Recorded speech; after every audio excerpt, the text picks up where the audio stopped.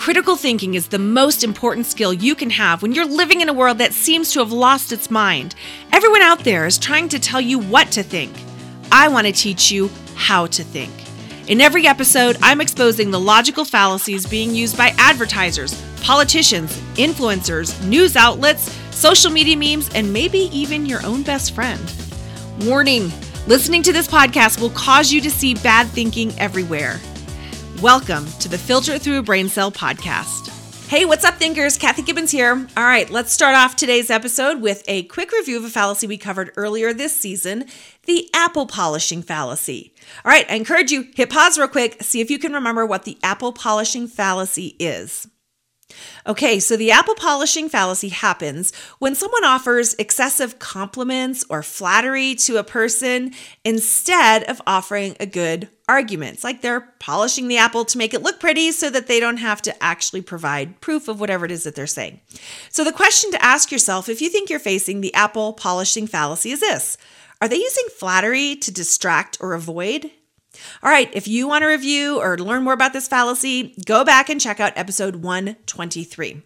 Today's episode, we are continuing on with our Propaganda Tactics miniseries. This is number 5, but it is brought to you by my membership, Crazy Thinkers, where you can learn the skills to be able to think well about anything.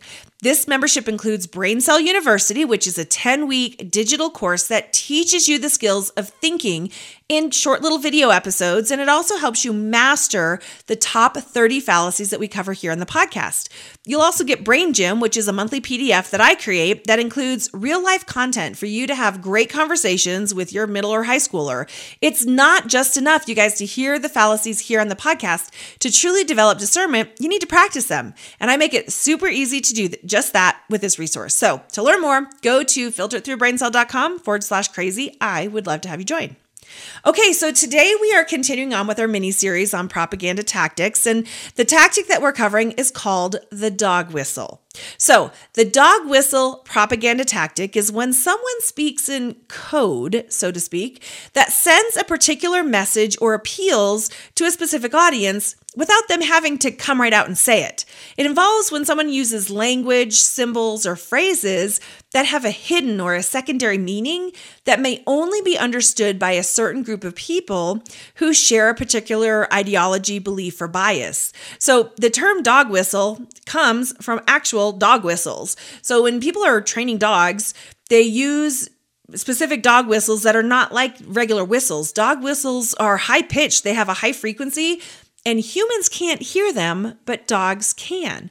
So the idea behind this tactic is that just like a high-pitched whistle that only dogs can hear, these kind of hidden coded messages are designed to reach a select group while remaining unnoticed or less apparent to others who are not in that group. Okay, so let me try to break this down, what this means. One simple example of this often happens among teens. They'll use specific words or emojis or phrases to communicate things with each other that their parents totally miss or don't understand. Here's a few examples of what this looks like in society right now. Teens will often use internet slang and emojis to convey subtle messages that their parents might not get. They can use memes that carry underlying messages or humor that's only fully appreciated by those who are familiar with the context of what's in that meme. Hashtags on social media can serve as dog whistles by connecting certain posts to broader social or political movements. Sometimes even song lyrics contain coded messages or references to cultural and social issues that are only people who are concerned about those issues might recognize. Some artists will even use their music to address topics like mental health, political health, identity issues, and that allows listeners to connect with the message on a deeper level, but people who aren't part of that identity will kind of miss it. It could even be clothing, accessories, and symbols can convey hidden meanings. For instance, certain clothing brands or logos may represent support for specific causes or ideologies. And I even recently learned that among Doc Marten wearers, different color shoelaces can communicate different meanings. So it's important to note that some coded messages can be lighthearted and humorous, while others can carry more significant social or political implications. So I'm not saying that all of these things are propaganda. I'm just using these things as examples of kind of some simple ways that dog whistle happens and kind of what that means. Now, in politics, a politician might use coded language or phrases that appeal to a particular group of supporters without openly expressing controversial or divisive views. So to the general audience, the message may seem innocent in general, but to those with a specific perspective, it actually sends a clear signal. So in politics, the dog whistle tactic can be used to mobilize a support base, to create a sense of belonging, or to subtly advance a particular agenda without creating open confrontation or controversy. It often requires careful attention and interpretation to be able to recognize these, as dog whistles kind of rely on implied or veiled meanings. So the problem behind the dog whistle propaganda tactic is that it's sneaky.